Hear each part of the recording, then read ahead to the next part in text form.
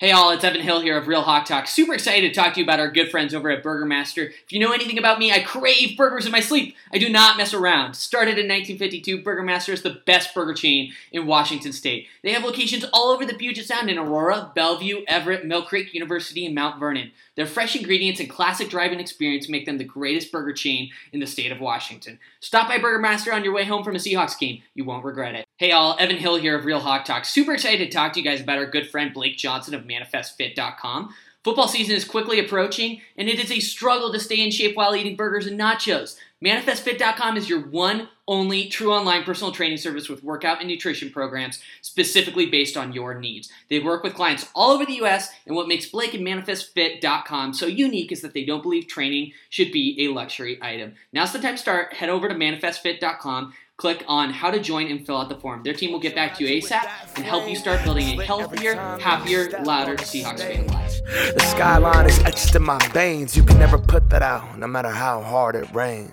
My city.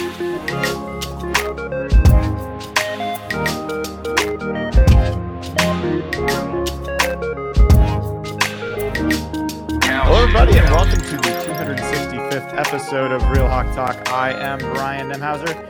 You can find me on Twitter at HawkBlogger, and we've got a long-lost friend of the show back tonight, folks. I mean, this might be the biggest news that we break all night. His name is Nathan Ernst, at NathanE11 on Twitter. Man, it has been a minute since we got to see you. How are you doing, my friend?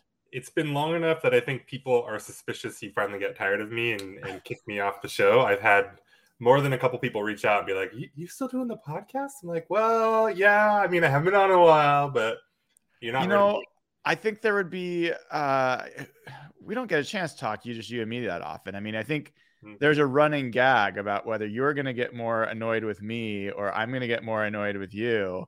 I'm not going to be the one that gets too annoyed with you. So I think that if you ever were to exit, it will be a clear signal to everybody else that it's been the final straw, that I've done something that has just driven you absolutely past the point of no return. Yeah. And I'm not Hawk Blogger, so I don't have firing power. Otherwise, You do, though. You have walking away power whenever you want. Walking away power. I don't have firing power. You have walking away power. Yeah. Man, there's a bunch to catch up on. Jeff and I did a fun show on Monday. At least Jeff and I thought it was fun, where we went back through the draft and redrafted as if we were the GM and who we would have picked. Totally weird time to do that show, but I've never seen it done before. And it was kind of fun to go back and look at, okay, as honestly and objectively as we could, who would we have picked at those spots? Not with what we know now, but like literally if we can put ourselves back in that position. And as you might expect, we both went a little beefier than the Seahawks went. And as we head into this kind of first preseason game tomorrow, Nathan, this is like, it's crazy to think a year ago, Geno Smith and Drew Lock were in a fierce quarterback battle heading into this game. So a lot's changed since then. I'm curious, I'm sure you've been keeping up with what's going on in training camp. What's on your mind when it comes to the Seahawks right now? I mean, I'm 100% caught up in the JSN hype. I'm scouring Twitter for every JSN highlight. So yeah, I mean, that's really, I'm one track mind. Friendship with DK Metcalf is over. New best friend is, no, that's not true. I still love him. I'm infatuated now with the new receiver. You have is that your favorite position in football? Probably. Yeah, I think so. It's like when I do draft stuff, it's the one I focus on the most. It's the one I feel that I maybe understand the best for some reason. I'm not my actual physical skill set. This will be a shock to some people, but not receiver friendly. But yeah, is that part of it? You just envy the maneuverability and the shiftiness of a receiver? No, I don't know. I don't know. I just love it. I think what I like about it is I mean, and this isn't even really true because zone and everything, but the one-on-one aspect of it is really cool. But yeah, the athleticism is awesome. Not probably not from a jealousy perspective, but maybe I do have an extra appreciation for it. Do you remember? I mean, has this always been, you think, your favorite position, or did it become your favorite position over time? This is gonna be funny, but I probably my first favorite, and I still love it. I still love watching running backs. Everybody clip that. It's true though. I mean, like that's another one where like athleticism and the violence of the position, and all of it. Like, my thoughts on running backs are well known, but like spiritually, like that is like football personified, right? Is the running back position. I think people still misunderstand. I understand. I think your perspective is actually not surprising for me to hear you say that. I think you've separated out what you love to watch as a fan. I've heard you rave about Kenneth Walker and him do special things versus what you think is the wise way to build a roster and where you spend resources. And so I get where you're coming from there, but I'm going to ask you, I'm going to keep pressing because I'm kind of curious about this one, but do you remember who your first favorite receiver was, or like your first receiver crush, sports crush was? For receiver, it was probably Doug. Was the first one that I really. Yeah. Now I haven't been like a football fan forever, ever. Like 2002-ish was when I really got into the sport. So, Doug was probably the first receiver I really, really loved. I mean, Bobby was always fun. Bobby Ingram. Yeah. Similar idea there. Like Doug is Bobby maxed out. So, well, yeah, that's an interesting little pattern, in that your JSN infatuation makes even more sense now, right? I mean, is it realistic, without having seen him step on a NFL field? Is it realistic to think that he could be the best of those three players? Is it your expectation that he's going to be the best of those three players, let alone all-time great? I mean, I have a crazy high opinion of Doug. I think he's far and away the most overrated receiver of underrated. Underrated. Yes. Of the last 20 years. Like, I think you can put him up there with just about, like he's not on like a Larry Fitzgerald type level or a Randy Moss level, but like that next tier of guys, like I think he's there. And so no, I don't think he'll be better than Doug. I think Doug could have done amazing things if he had gotten away from the evil grasps of Pete Carroll and his run first mentality. Yeah, I'm not surprised to hear you say that. Yeah, I have unrealistic expectations. Like, I think here's the thing. I think a lot of people have very high ceiling points of view of what JSN can be. I think maybe I have an unrealistic floor for JSN. I feel like he is going to be a Pro Bowl receiver. Like, I will be very surprised if he is not a Pro Bowl receiver in his time. I will be surprised if he does not have a 90+ catch season in his career. I think the biggest question for me with him is, I don't think it's going to be the offense. I don't think it's going to be the quarterback. I think it's going to be durability. I mean, that is it. I think that is the biggest question I have for both of our first round picks. I think if both of them are on the field, the floor for both of those players, I think, is quite high. I think I don't want people to get like freak out or anything. I think Witherspoon has some bust potential. He could be a magnet for flags, and he might be a little over aggressive. So I think there's definitely more bust potential with Witherspoon. But yeah, it's just hard to see how JSN doesn't find a way to at least be like an effective slot receiver or something. Like, he just seems like he should be productive. I don't know if he can, hit all the highs, be all pro, or like he should be a Pro Bowler, but the floor seems very high on him for sure. Well, people, you get a guy like DK Metcalf who comes into the league and you're like, oh my God, this guy has physical tools that nobody else has ever had. I mean, he's a Greek god. I mean, there's things about him that just stand out.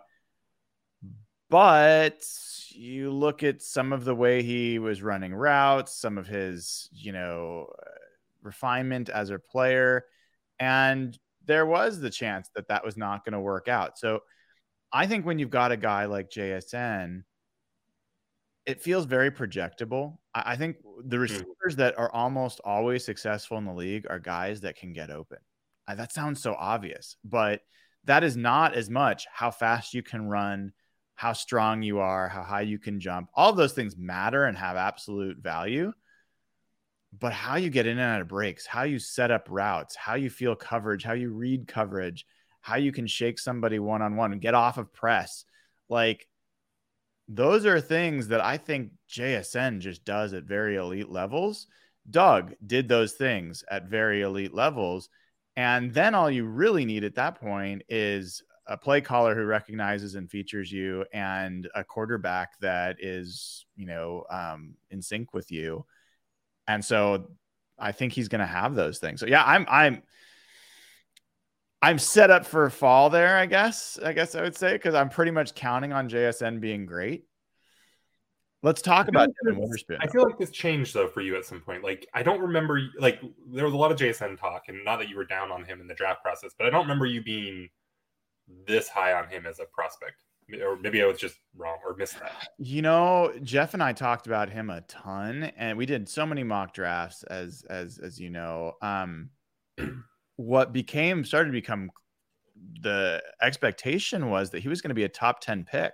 Mm-hmm. He was going to be going like 7. There was a number of places that had him going 7, 8, 9.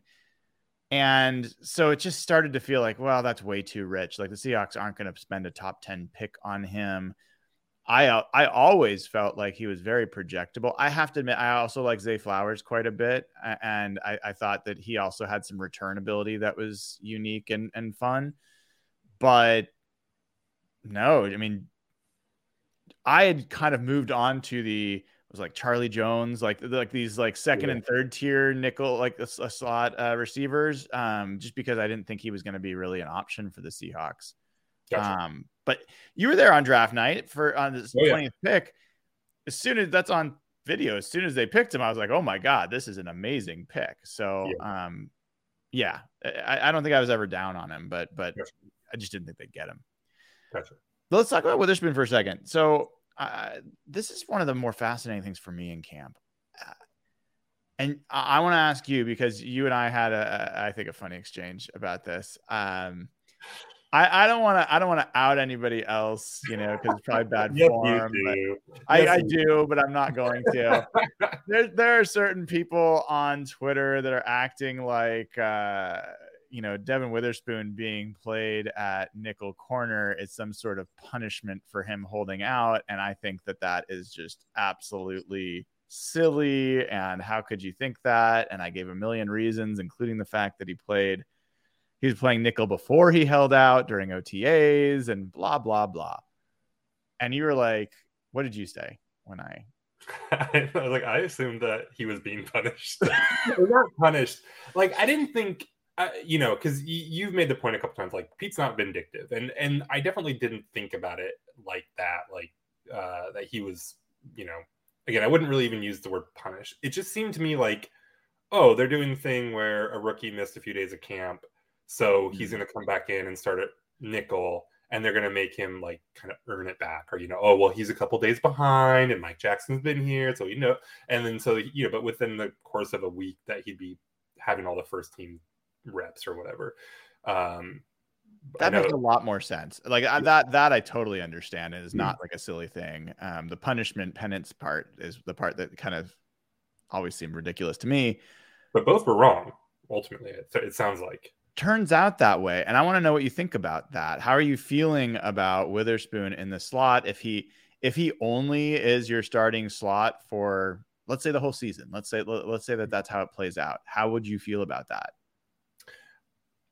I would feel bad if he only plays slot. Like, you know, nickel, they played nickel like 60% last year, I think, and they'll probably do at least that much again this year. So like even just saying that he's only a nickel, he'll get a lot of playing time and he can be very impactful there. And I get the argument too that like that's the more demanding position. And maybe it's a position that puts him in a better spot to make plays and do other things. So like I have absolutely no problem with him moving in to play nickel if they're in nickel formation, so playing nickel most of the time.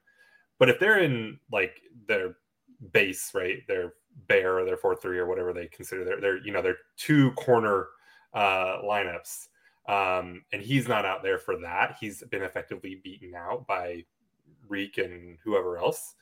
That would be disappointing. That would be a bummer to see, especially if it holds true the whole year. Like if it's one of those where it's like, hey, we just wanted to get really good at nickel for a while. All right, okay, fine. But like by the end of the year, he should be able to do both. Yeah. Yeah. Is it your interpretation so far that the reason he is playing nickel is because he is not proven to be better than those outside players? Or do you think it's because alternatively, well, let me just ask you that. Do you think that's the reason? Is that your interpretation, is that he hasn't been good enough to win outside? No, I think it's probably a combination of things. One, apparently everybody hates Kobe Bryant now.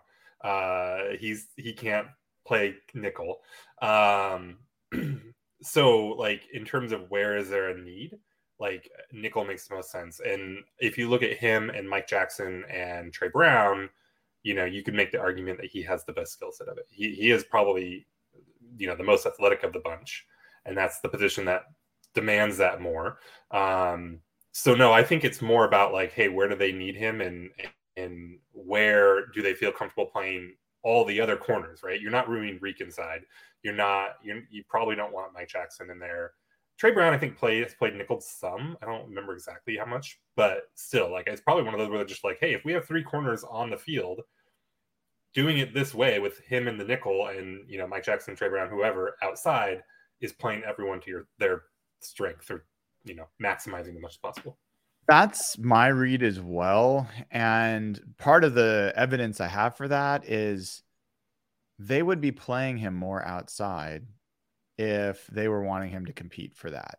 And the fact is they've been playing him pretty extensively inside. And even the fact that Woolen has been out this whole time would be even more reason that he'd be getting reps outside if they wanted him to potentially play there. So I don't think they're really giving him an opportunity outside right now. And we can debate whether that's smart or not. I mean, that I think is a fair thing to debate. But all signs to me are not, like, there are people out there tweeting pretty much every day, like, this guy, oh man, things are looking down for Witherspoon. He's only their nickel. He's not showing up on the depth chart as a starter. Like, I saw Eric Williams from down in LA tweeting about that, and Bob Condotta had to kind of remind him that nickel is a starting position. And anyway, I think this is one of the weirder stories going on here. I think we all agree we want Witherspoon to get as much time and have as much impact as possible. But if I'm just looking at it from pure football, I put my hand over where he was picked, and I'm just looking at the players that they've got on the roster and who fits where best and how it can have the biggest impact. Makes perfect sense. He is a tailor-made, inside cornerback from his skill set perspective. And I don't think it precludes him from moving outside and doing that. And I think if this is his only place he ever plays, then I'll have some real issues with the coaches and their decisions, like not giving him a chance outside. But I don't think it's a skill set thing right now. No. But if it's week 15 and it's in the fourth quarter and they're playing, bear front or something, they've got two cornerbacks on the field. Yeah. Whatever the front is, their base defense. It's always bear front with you. We know. Well, I mean, whatever. Is it 4-3? Is it 3-4? Is it bear? I mean, whatever. Okay. They have two cornerbacks on the field, and one of them is not Witherspoon. That's probably not great, right? Like you want him out there playing outside if there is no nickel. Yeah, I agree. And I mean, I'm looking height and weight. I mean, he's 6'1", 185. So he's actually a little tall for an inside corner. And Trey Brown is 5'10", 185. Trey Brown's the other guy that I think makes sense there. I mean, look, I've been one of the people on the Kobe Bryant, like, hey, I think Kobe Bryant made plays last year and I loved the way he competed. And, if he was the nickel, fine. I don't think he was great last year at nickel, especially from a coverage perspective. And I think there's a lot of numbers that bear that out. Mm-hmm. So I think that was a position. Did he or Michael Jackson play better in the roles they were asked to play? I think by any analytic number you look at, Mike Jackson played a lot better outside than Kobe Bryant played inside. Yes. Yeah. So your biggest chance to improve that part of your defense is to upgrade the nickel position. Kobe Bryant, his second year, he's going to get some safety time. He can slide down to nickel and dime. I don't know if you and I talk about this, but they're playing this 6DB defense apparently a lot. I'm looking forward to, I don't know if they'll use it tomorrow, but where they got two essentially inside slot corners. And they've got a bunch of cornerbacks on the field and only one linebacker. I don't know about you, but I'm for it. That's the thing that's like really probably what's getting missed in all of this discussion about Witherspoon is it's maybe not really discussion about Witherspoon at all, right? Hey, you play nickel 60% of the time, you play dime maybe 10% of the time, 15% of the time, right? So already you're at 75% of the time where you have three or more cornerbacks out there. But like I hear just tons, it feels like they're always talking about dime formation and who are the two outside corners and who are the two inside corners. And so I'm really interested to see, you took this guy at 5. You want him on the field as much as possible. Obviously, you think he's good. If you're saying if it's like he's just playing inside, then you have to wonder, well, how often will they ever not play with a nickel, right? Without a slot corner. So, yeah, I think it's gonna be fascinating. We will have some patron questions. We're gonna get to those in just a minute here. And if you haven't already, sign up at patreon.com/hawkblogger. Giving away 2 tickets to the game tomorrow night. You got to be a patron to get them. And you get immediate access to the Slack channel where people are talking to the Seahawks all the time. And if you don't know, money goes to a good cause. Over $260,000 we've donated to charity, and we'll start collecting again for this year. So be part of the Hawk Blogger community, Real Hawk Talk community, patreon.com/hawkblogger. Also give the show a like, thumbs up, subscribe, all that good stuff, and appreciate it. So we will take some Patreon questions in just a minute. What other storylines for you? Like tuning into the game tomorrow night, where are your eyes going to be? Where are the things that you're trying to pick up? We talked about JSN. We talked about Witherspoon's unfortunately hurt. Where are your eyes going to be? I'm going to be watching the best running back named Ken on this team. Is he going to play tomorrow or is he still hurt? He's hurt. Both Kenny of them are hurt. Oh, they both are. Okay. But yes. McIntosh is that's too bad. Yes. I'm very excited for the McIntosh storyline. Share a little bit more about that because I don't know that everyone gets your joke. Wouldn't it be funny if the 6th round running back outperformed the 2 2nd round running backs that they've taken in the last 2 years? I think that'd be very funny, but and it wouldn't confirm any priors of mine at all. Nathan's very predictable if you know about his priors. Almost all his takes line up with his priors. The pass rushers, I'm interested obviously in, again, there's a couple of 2nd round picks there. And pass rush is important, but you guys were talking about the pass rushing coach that they have. Yes. The other day. And I have not been following this at all. So I don't know if we've talked about it on the pod before, if you want to educate me on who this dude is and why they have a pass rush coach and like why people are excited about that. Yeah. So his name is, Brandon Jordan, BT Jordan. And I think he spent last year at Michigan State as a pass rush specialist on their staff, but he, from what I understand, has worked with literally hundreds of NFL pass rushers. And I I won't claim to know all the details of all that piece, but he is extremely highly regarded and is kind of a pass rush whisperer. And so he quietly got brought to the Seahawks during the off season as a coach for them. And this was back in March. So, it happened kind of in the quiet season. And there's a lot of folks that are thinking he's going to have a big impact on this team.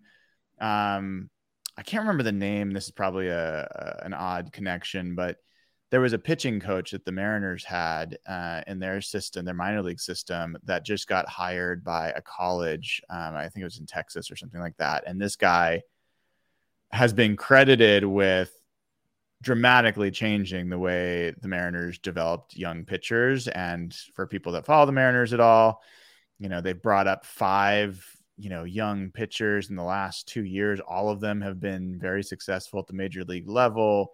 And this guy is just basically considered a, savant in that regard. And so I don't know if BT Jordan is quite to that level, but he has a ton of respect around the league. And you had that plus Michael Bennett hanging around, Cliff Averill hanging around, being at practice and giving tips. And there's a lot of hype around Boye Mafe, especially.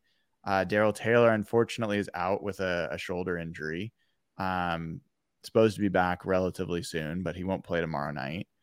So Boye Mafe and Derek Hall, it's going to be very interesting to see how those two play tomorrow night. They should get plenty of reps.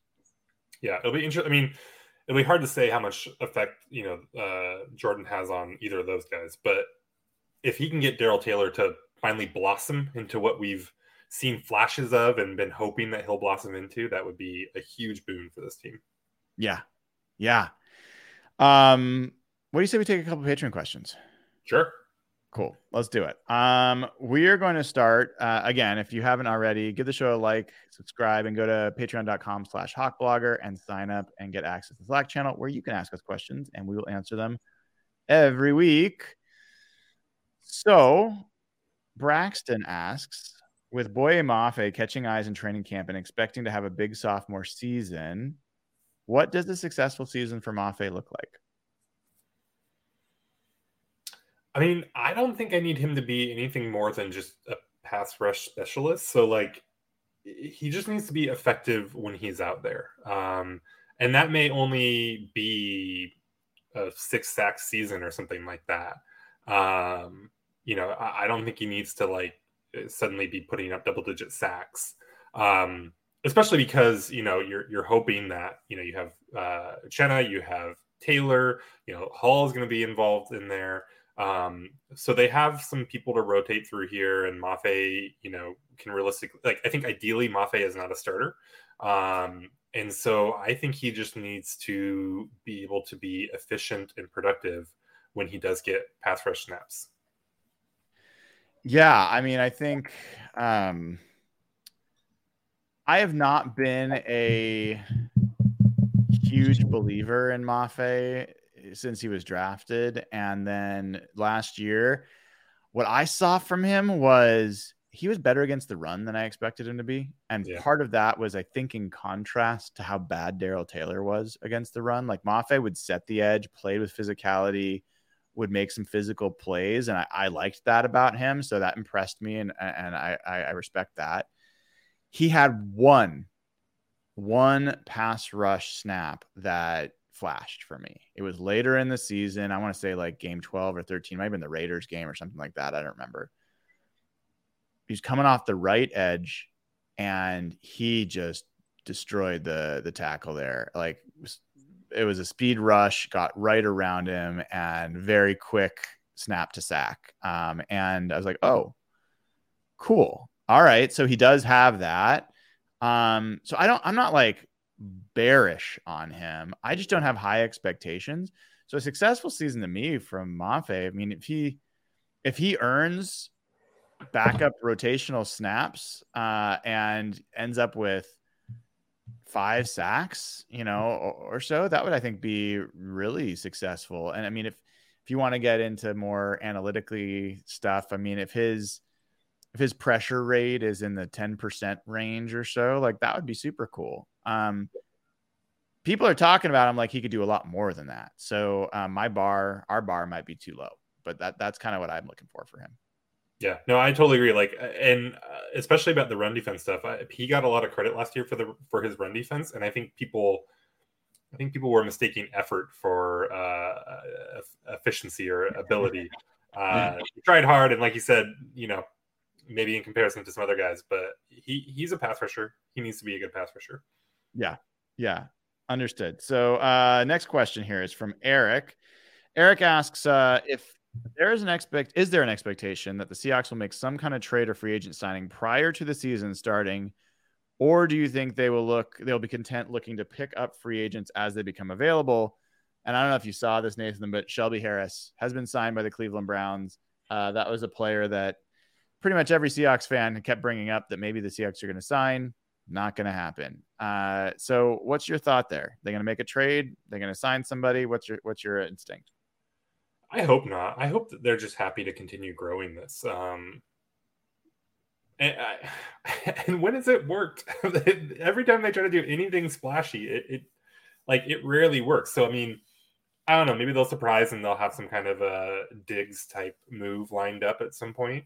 But I don't think they should be looking for anything big. I don't think they will be looking for anything big. It'll just be about like, hey, what's the cut down? And are there opportunities to kind of improve the bottom of the roster? How would you feel? This is not a Patreon question, but this is a question we talked about a few weeks ago when they started clearing cap space with Diggs restructure and the Uchenna extension. If they made a move for somebody like Vita Vea, or they made a move for someone like DeForest Buckner, set aside compensation. I mean, I understand that like how you feel. How would you feel about, actually don't set aside compensation, knowing that you'd probably have to give up something meaningful. How would you feel about a move like that? Not good. I don't feel like, do you think this team is a Vita Vea away from a Super Bowl? I think they're a Vita Vea away from a playoff win. Say more. Go ahead. Finish your thought. I don't know that I think that this team this year is substantially better than it was last year. Like, I think that maybe what they are is not getting embarrassed in their playoff loss better. But I don't think this team is likely to win a playoff game. And so, if you can add a player and you can go from a team that's not likely to win a playoff game to a team that is likely to win a playoff game, then you're not very many lucky draws away from winning a Super Bowl. But I don't see why this team would need to give up something of value for like any kind of a push this year. Yeah. Now, maybe someone like Buckner is a little bit more of a longer term thing. And it would be too. Yeah. And they would get their one and done, but yeah. I just generally don't like trading for vets as a roster building maneuver, and the Seahawks have not shown that that's a good way to build roster. When you're trading for expensive vets, trading a 5th round pick for Quandre Diggs has been a great maneuver, right? Like that's a very logical move that they've made. And that's not what these would be. You wouldn't be trading a 5th round pick to get one of these guys. And I do see it a little differently. I mean, we'll see how the preseason goes, get a little more tape on these guys. I think that the NFC is very weak. And I think that depending on how things fall, I think the Seahawks absolutely could have one of the best offenses in football. And I think that the defense could be very talented if they fill the gap in the middle of that line. Yeah. And you not only fill it, but you put an all-pro level or a Pro Bowl level guy in there. I think that could be a massive difference for this team. But yeah, I'm not trying to talk it into happening. I just think it's such an obvious glaring hole that I do wonder what they'll do there. Good question there, Eric. Let's keep moving on. Brundon asks, I don't think I've ever met a Brundon. With a cornerback room of Reek, Spoon, Jackson, Trey, Artie, and Kobe, counting him as nickel because there's no other backup. Seems like an over full room. Do you think one of Jackson or Brown may be dealt prior to week 1? Is Artie Burns a real person? Is he an alive human being? Or like, is he's some kind of an insurance scam, right? Has anyone seen this person? He had 3 pass breakups in the mock game and was considered by some to be one of the standout players. I think Artie Burns is a good corner, and I think you're right. I still think that means he's more insurance than likely someone who's going to stick on the roster. So I think Brendan's question still stands. Like, do we think that one of these guys might get moved? No, I don't think so. I think, I mean, we just had an entire year where Artie Burns was a complete no-show. Kobe is possibly not a cornerback anymore. So you're talking about 4 guys. Trey Brown was bad last year. Now, came out of a bad injury. So obviously, like, room for him to be a better player this year. But I just, it's good to have 4 good cornerbacks. Maybe if you get a few weeks into the season and these guys are all good, and then maybe you can flip Artie Burns for something if he's, an actual football player. But that's not enough depth for me to go and say, oh yeah, I want to get rid of one of these guys. Yeah, I think that's fair. And I wouldn't be surprised if Artie Burns develops a turf toe the week before the season and gets put on IR and is stashed there by the team, but we'll see. All right, let's keep going.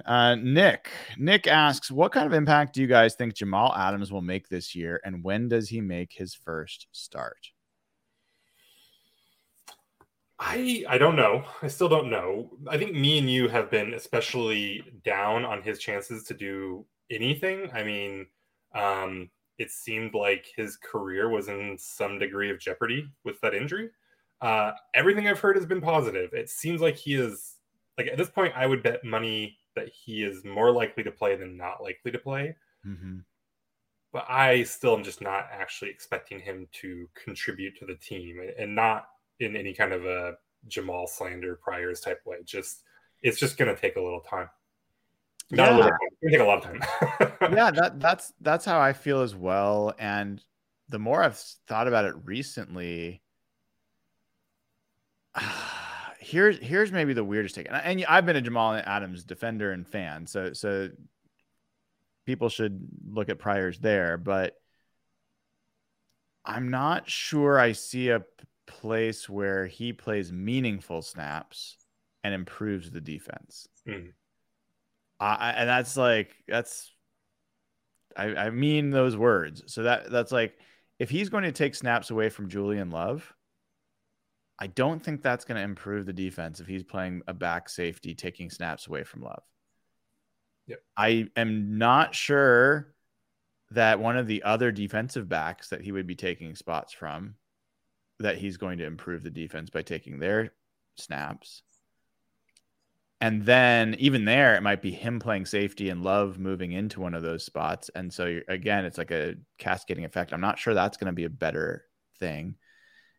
And then the only thing I can kind of get to is maybe he takes Devin Bush's snaps at like a linebacker kind of thing. And I'm not even sure. I'm not even convinced personally that he really is a linebacker. I know there's been a lot of jokes about that, but anyway, so I don't know on this. Even if he is back and can play and is as healthy and durable, it's not so clear to me right now exactly where he is like very additive to the defense. In fact, if I was to bet, the defense may end up hurting somewhat with him taking over someone else's role. This Love thing, like, that could become, I mean, it could be a problem, because he is going to play at a level high enough that it will be hard for Adams to come in, like you're saying, and be an immediate plus. And if you have Love out there playing for 5, 6, 7, 8, however many weeks until Adams is back, and this team is 4-2 or 5-3 and things are going relatively well, like to then just give Adams snaps back over Love might not go over great, right? With Love, with other people on the defense. I mean, but then, Adams is passionate. And if he feels he can go, it might be a problem. So, I mean, I'm not predicting any kind of like, massive fallout or drama here, but like they made a really good signing in Love, both in terms of the contract and just the terms of like the insurance that he provides them, and it allows them to not rush Adams. But it could put them in a weird spot if Adams really is ahead of schedule. I think I hadn't even thought about that angle. I mean, I've been thinking about this question about whether he improves the team, but you're right. It could absolutely turn ugly if the coaches decide he's not going to get the snaps that he wants to get, and he is back and he's worked his ass off to get back. And anyway, we do have some history there already where he went into Pete Carroll's office, in tears because of how he was getting utilized by Ken Norton. And anyway, we'll see. Let's hope. I'm a huge fan. I love it when he's out there. I think he's an impact player, and maybe the coaches will know exactly how to use him. So we'll find out. A couple more here. And fired up as he can be. I've never heard anything about him being like a problem child. So I don't necessarily expect him to handle it poorly, but yeah, it's just kind of awkward and weird. Yeah. I don't think he's had a situation where he's been healthy and not getting snaps, though. Yeah. Anywhere. So that might be a very different situation if that's where it plays out. Okay. Max asks, if the asking price for Chris Jones is next year's first and second round pick, as well as a young corner not named Reek or Devin, do you pull the trigger? No. This is the worst version of the Vita Vea Buckner stuff that we were talking about earlier. Yeah, that's a very easy no for me. I think next year's draft is going to be extremely talented as well, and I think those picks are very valuable. And I'm not looking to. I think this team is in year 2 of a rebuild. It happens to be going really well, which is exciting. But don't screw it up by shooting yourself in the foot and doing what they did for 4 or 5 years, not having a first round pick, having to rely on trades to invest, free agent. It doesn't work, man. Build through the draft, do what you've been doing. They've actually started to make good decisions in the draft and not crazy decisions. Keep doing that. And I'm not looking for quick fixes that may not, really last and have not had a lot of success that way. I do want to respond. Josh Potter here in chat says, you guys are paying Jamal $18 million. If he's healthy, he's going to play. I think that's a fine expectation, and I think that's a reasonable one. I don't think what he's getting paid is going to determine whether he's playing. I really don't. I think that the team is going to Devin Witherspoon's a perfect example. It's not about money, but it's about he's a 5th overall pick, and there's people clearly outside saying they're freaking out because he's not playing outside corner. It means it's a failure. I don't think that's at all how the Seahawks, they're looking at playing the best players, the best position to have the best impact. I think it's going to be hard to make the case. We thought Ryan Neal was playing well, and people were like, I don't know if Jamal can outplay him in some ways. I never had that question personally. I think Julian Love, people don't understand. This guy was the captain of the Giants, a good Giants defense last year, and he plays 3 positions: outside corner, inside corner, and safety, and he plays them all well. He was the guy with the blue dot on his helmet that was making the calls. Like, this is a very, very good player. It's not clear to me that Jamal Adams coming off an injury, or even not coming off an injury, was clearly going to be an upgrade over Julian Love. And if he's not coming over at Julian Love, then it's not really obvious who he's going to take snaps from. So I just think this is an issue, and it has nothing to do with his contract. Okay, last question from patrons here is from Troy. Related to Jamal, over under for how many games Jamal Adams plays in, and are you taking the over or under? What's your number?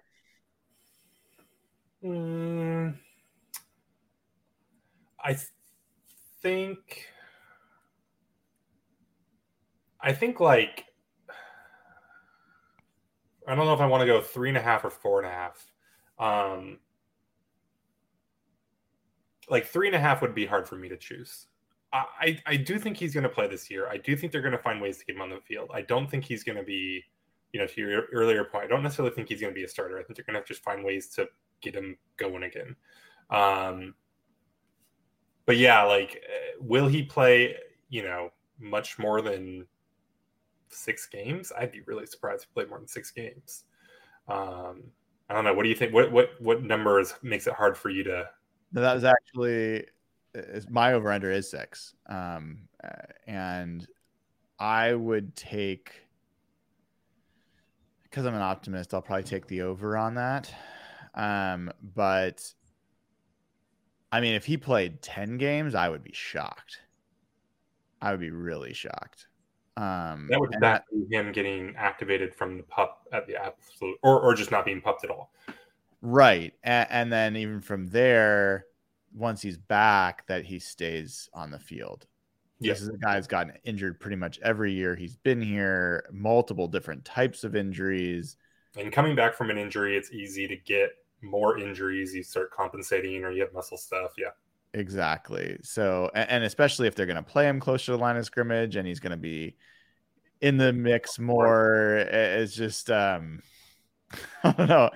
I mean, people forget it's not even the quad tear that he's coming back from, but he had surgery on his hands and his fingers were all mauled, and like he had shoulders were popping out of joints from hitting people. And so anyway, he's got a lot going on. I love the dude, and I love the way he approaches the game, but injuries, once they start, it's hard to stop them. Okay, so thank you for the Patreon questions. Those are great questions. Patreon.com/hawkblogger. You can sign up, get access to the Slack channel, ask us questions, and we're giving away tickets to the game tomorrow night. So it's not too late. Sign up, and maybe you will get to go see these Seahawks play tomorrow. Nathan, let's talk about where this team was a year ago. When they played their first preseason game a year ago, it was the Seahawks against the Steelers. It was August 13th, so a couple days later. Drew Lock made 15 passes. Geno Smith had 15 pass attempts. Drew Lock had 2 touchdowns and no interceptions. There was Drew Lock truthers were loving it. Who do you think was the leading receiver in that game? Bo Melton. How did you know that? I don't know. Are you looking it up? That's amazing. Nope. I am thoroughly impressed. Yes, it was Bo Melton. He had 2 catches for 47 yards. Where is Bo Melton today? I don't know. Let's take a look. I can probably find that out. Because I don't think he was with the Packers, but I might be wrong. Yeah. He didn't even make the practice squad with the Seahawks, right? It looks like he is with the Packers still. Yeah. Sorry, I'm watching someone sitting in my driveway who clearly is in the wrong place, looking around, walking around, realizing that they're in the wrong place. I'm not exactly sure.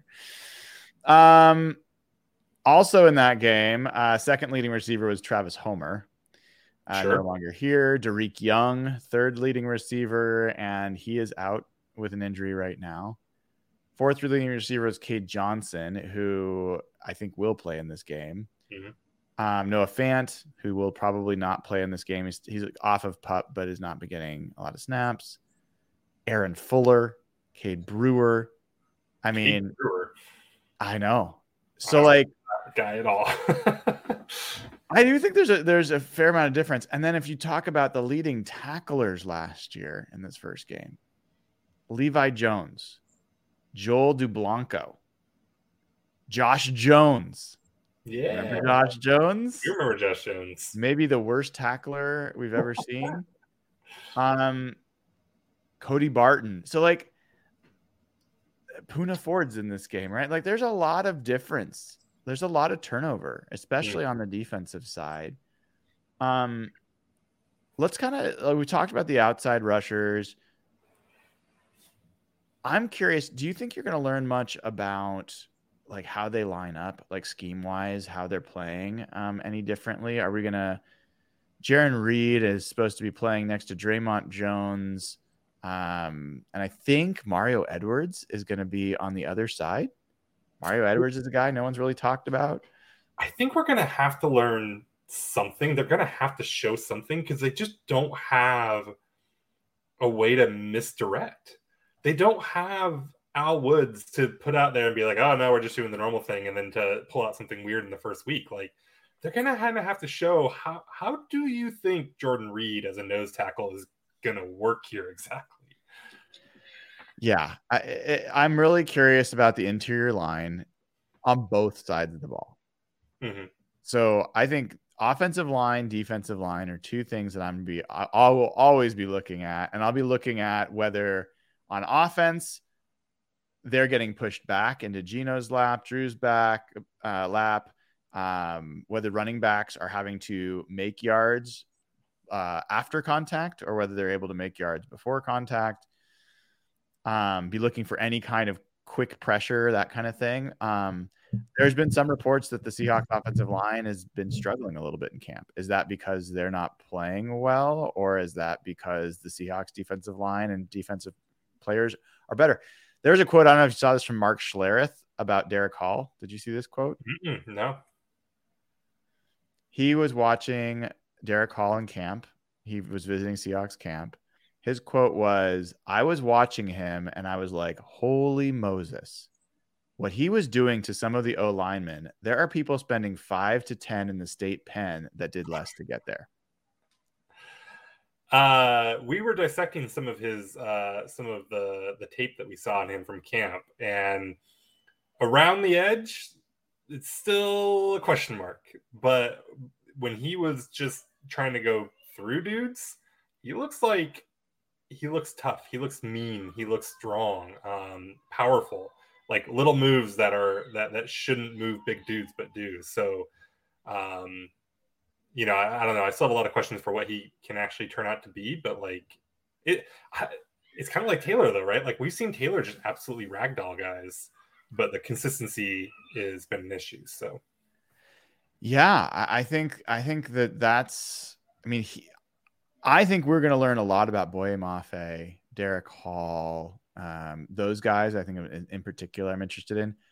There's some other names that are a little bit further down. I'm interested to see Julian Love. I'm interested to see Jonathan Sutherland. I don't know if you've paid any attention to him. He undrafted free agent out of Penn State, and he has been getting snaps at safety while Kobe Bryant's now been moved back into nickel. There's some buzz around him. I'm going to be curious. He's number 28 for folks that are looking at home. With Joey Blunt, who was a kind of a undrafted free agent that blew up last year for the Seahawks and made the roster. He's hurt. He will not play tomorrow night. So I think that'll be another chance for Sutherland to show. Mention Cameron Young, who I am excited to see and does give them, I guess, some Al Woods type body to put out there at nose tackle. I did forget about him. I would be very interested to see Cam Young. I'm not sure he's going to play. I think he did not practice today. So I'm not sure if there's some kind of injury situation going on there. But that one for sure. Vi Jones was someone I was looking forward to playing. He also is out with injury, so he's not going to play. We might be seeing some Ben Burke-Irvin. Yeah, BBK. Yeah. What do you think there's a chance he makes this team? Would that be absolutely nuts? He can play special teams, right? I don't think that's crazy. I mean, after like this nerve damage that he's coming back from that no one has ever come back from, I mean, it's pretty cool. Yeah, I mean, his problem is just he's so low ceiling that even if he is a pretty good special team player, there's just doesn't seem to be a lot of hope for him. Yeah. So, I mean, I'm looking at a couple other guys here. I do think no one's going to be excited about this, but it is something I'll be watching. The only long snapper on the roster is an undrafted free agent. You laugh, but you know that if you have a bad long snapper, all of a sudden, like you'd be 2-3 games into the season, you're like, wait, why are all Dixon's punts shorter than they've been? And wait, why is Myers missing even more than he normally does? And then do you remember the year where they had Kelly Jennings practicing long snapping on the sideline because they had so many long snapper injuries. That sounds familiar. But it's vaguely familiar. Yeah. So I mean, it can definitely go wrong in a lot of ways if you don't take care of the position. I wonder if that was the same year. I just remember there was a year where this kind of snuck up on them, and when they made the change, finally they're like, yeah, it was a really problem. The time, like the snaps were not hard enough, crisp enough, and it was messing with the timing, and they went into the season with that problem. So anyway, I am of everything that's going to happen tomorrow night, I think the top things for me: pass rush, pass protection, and secondary play. Like those are the things I'm most looking for. I'd like to say it's the interior line, but I just don't, I don't know if I'm going to really learn as much as I want without some of the players in there. But, it's Zach Charbonnet is going to play, I think. So we'll get a look at him. Your favorite second round pick. The season comes down to the front seven though, right? I think so. Like the offense, I have no questions about. That's just a question of like, just how good are you? In the secondary, they're young. They're not going to be perfect, but they're talented and they're, a little seasoned at this point. Like they have, Mike Jackson's been here for a little while and, Tariq's in the second year and everything. So not completely new there. It's really just about like, what do they do in the front seven that makes them markedly better than last year? Because I don't think they're a lot more talented than they were last year. Like you've added Jaron Reed and Derek Hall and Cameron Draymond Jones. Draymond Jones is the big change there. Yes. But he's pretty significant. So yeah, he's the big thing. And then other than that, it's kind of like, well, how good is Bobby anymore? Really? Like there's a lot of detractors there. What can Jordan Brooks be when he comes back? So like that feels like the make or break between whether this is again like a first round exit team or whether they really can hit, a higher peak. Am I setting the bar way too low for Devin Bush? Could Devin Bush actually be a competent line? Can he be better than Cody Barton? I don't. Can he be better than Cody Barton? Sure. That's the bar. Yeah, I think that's a fair bar for Devin Bush. That's the over-under for Devin Bush. I have very low expectations for Devin Bush. I think that he might be the candidate for the player. He and Derek Hall are the guys that are in the running for my lowest expectations that could outperform them. You could throw in Jordan Brooks and Jamal from an injury perspective if you wanted to, but just straight like what I think of these guys as players versus what I think we're going to get. Devin Bush, Derek Hall, I'm just not as high on, and I put Bush ahead of Hall in that category. So if Bush shows a little something, if he's able to stop the run, like show some physicality, like show something there, that would be nice.